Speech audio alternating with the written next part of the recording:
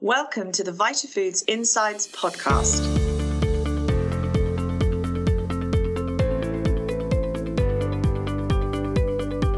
Join us as we explore the latest in science and innovation, helping the global health and nutrition industry connect, develop, and progress. Today's host is Charlotte Bastiaanse, Associate Editor. Hi, and welcome to the Vitafoods Insights podcast. I'm joined today by Tommy Hayes, who is Research Analyst for Food and Nutrition at Lux Research. Welcome back, Tommy. It's so great to have you on the podcast again. Thank you so much, Charlie, and happy to be here again. So, Tommy, we had you on the podcast last year in the lead up to Vitafoods Asia 2019, where we explored personalized nutrition market across the Asia Pacific region specifically. And, as we start the lead up to Vitafoods Europe, which is taking place in Geneva in May, and with our personalized nutrition report coming out later this Feb, I think it's a really great time for us to connect again on personalized nutrition from a global perspective. So today I'm really excited to talk to you a little bit about some of the technology supporting personalized nutrition. So Tommy, essentially the concept of personalized nutrition is really grounded in science, and data and tech play such a huge role, especially when it comes to gathering individual biomarkers and interpreting that data. From your position in the market and being an expert in food and nutrition, what are some of the enabling technologies that you've seen that are currently supporting personalized nutrition? Sure. Thanks, Charlotte. So just to kick things off, we've developed kind of this taxonomy tree as a way to kind of represent all of the different enabling technologies for personalized nutrition. And it first starts with 4 branches. And I think this is something that we maybe touched on in our last conversation, and we'll unpack this further. So the first one being physical trait and lifestyle data. The second one being biomarkers. Third being genetics, and then fourth being microbiome. Those 4 branches kind of divide into a bunch of other different technology approaches to gather all of that different type of data about someone's health. So perhaps maybe I can just kind of share with you kind of the ones that I'm most excited about. Yeah, please do. Yeah. So, because as I said, it kind of divides into a bunch of different branches. So I don't think we'll have time to go through everything, but a couple ones that I'm excited about and I've seen activity around lately. So within the biomarker category, I think blood-based biomarkers is the golden standard and will be for some time. But we are seeing new ways of being able to obtain smaller blood samples, so it's less invasive. So a company called Bayes that's split between Germany and the US, they are using a device developed by MIT to do that. And then perhaps maybe a little bit of a long shot, but urine-based biomarker analysis, because if you think about it, everyone has to go to the bathroom. So it's not asking a consumer to deviate from their normal routine. And that's actually a huge, barrier to personalized nutrition, is asking someone to do something different. So when we look at urine analysis, it doesn't have that barrier, but it does come some with technology challenges. But there's a company, Wellmetrics, out of the US that just formed a partnership with DSM to hopefully make that approach more sound. Other ones I'll highlight as well within genetics. Right now, the standard is genotyping. So you're just looking at different variants within the genome that have been researched and have some sort of link to nutrition. So you have to know what you're looking for. And then the next generation beyond that that has been more in kind of traditional genomic studies that will hopefully seep into personalized nutrition. The first being whole exome sequencing. So you're looking at all of the genes that have an expression assigned to it. So the genes that are actually doing something. And then lastly, whole genome sequencing, which maybe is a bit excessive, but you would get everything. So the whole genome. And then for the microbiome, which in of itself as an entire category is very exciting. But within that, metatranscriptomics, that's also a bit of a holy grail scenario where, right now, when you're taking a stool sample, you're really just looking at the bacteria, and you're only looking at certain parts of information about the bacteria.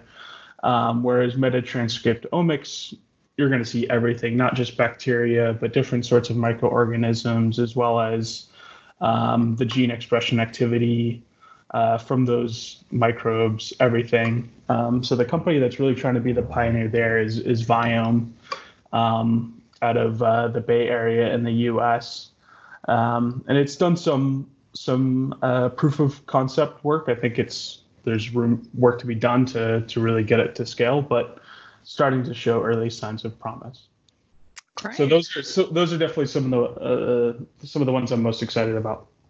They are exciting, Tommy, and I think it's really interesting how personalized nutrition has evolved to, really be focused on this holistic capture of an individual person. And, it started out sort of being grounded in DNA and things like that. And now we're really understanding the value of how important it is to factor in things like physical lifestyle environment, this increasing look at the microbiome. It's all very exciting. Since this podcast is related to Vitafoods Europe, it's the perfect time to interrupt and remind you that you can find all the information you need about the show at vitafoods.eu.com. Now back to Charlotte. You mentioned some of these techs coming out of Bayes, DSM, Viome, Nestle, those are really, really cool. But how do these enabling technologies kind of compare against one another? Yeah, so generally speaking, a framework to evaluate these approaches side by side is looking at how do they stack in terms of cost, invasiveness, precision, and accuracy. So that's actually an analysis that we had done at Lux previously, was looking at how all of these approaches vary by those four factors. Ultimately, at the end of the day, it didn't lead to, personalized nutrition should use this single approach because it checks the box on all of them. But it at least kind of nudged us and our readers into the right direction in terms of which, generally speaking, are better than others. So actually, a lot of the ones I mentioned, so blood-based, urine-based, biomarker analysis, whole exome sequencing, and metatranscriptomics. So those are some of the ones that ranked a bit more favorably using that framework.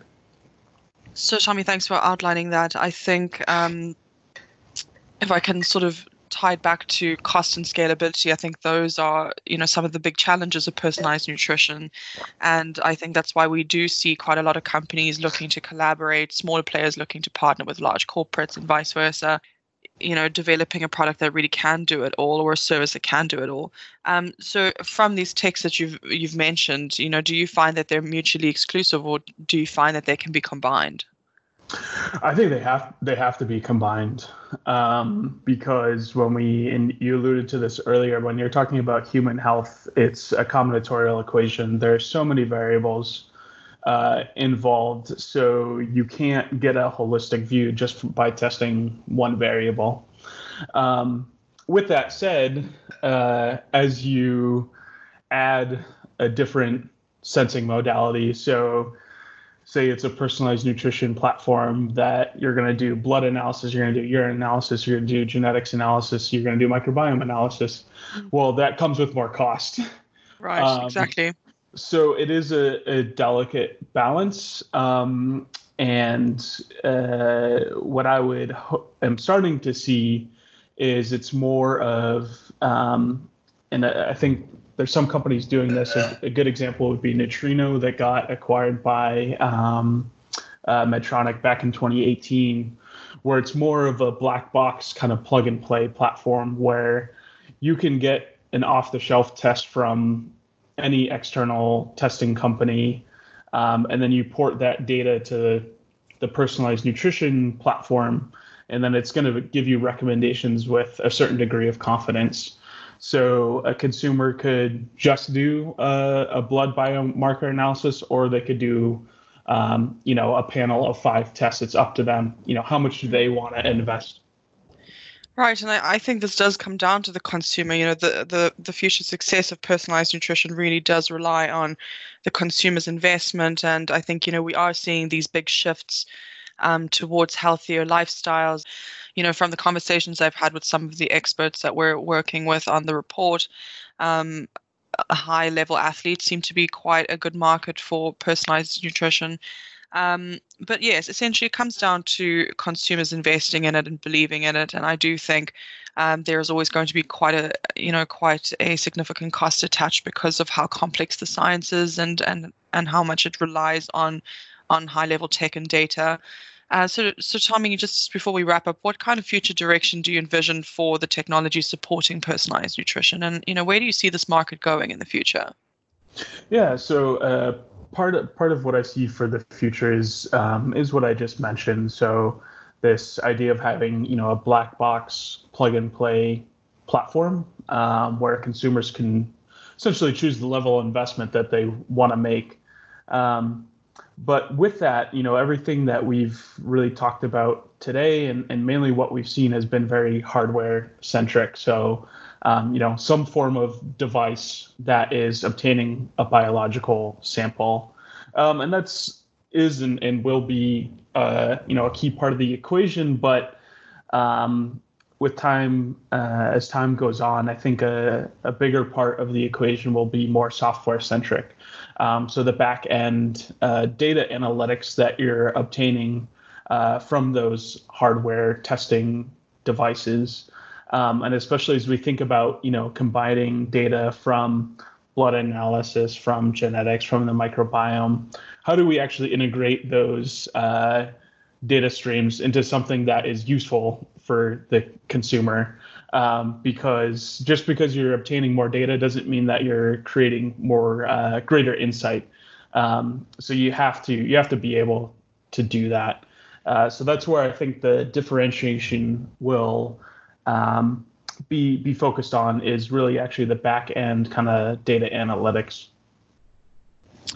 That's great. I mean, I really resonate with what you said about, obtaining more data doesn't really transcend to delivering a higher quality service to a consumer. Yeah. And I do think the future is definitely a sort of a pick and choose, as you mentioned, to sort of dull it down, but where they can select their level of investment and how much they want back. You're of course going to get consumers who really want a very holistic understanding of absolutely everything going on that affects their health and nutrition. And then you'll get consumers who are really looking just to target specific areas. So I agree with you. I think that's something really exciting to keep an eye on as this market develops. Yep. Well, Tommy, thank you so much for joining me again on this podcast. It's always great to touch base with you on this topic. Thank you so much, Charlotte. Appreciate it.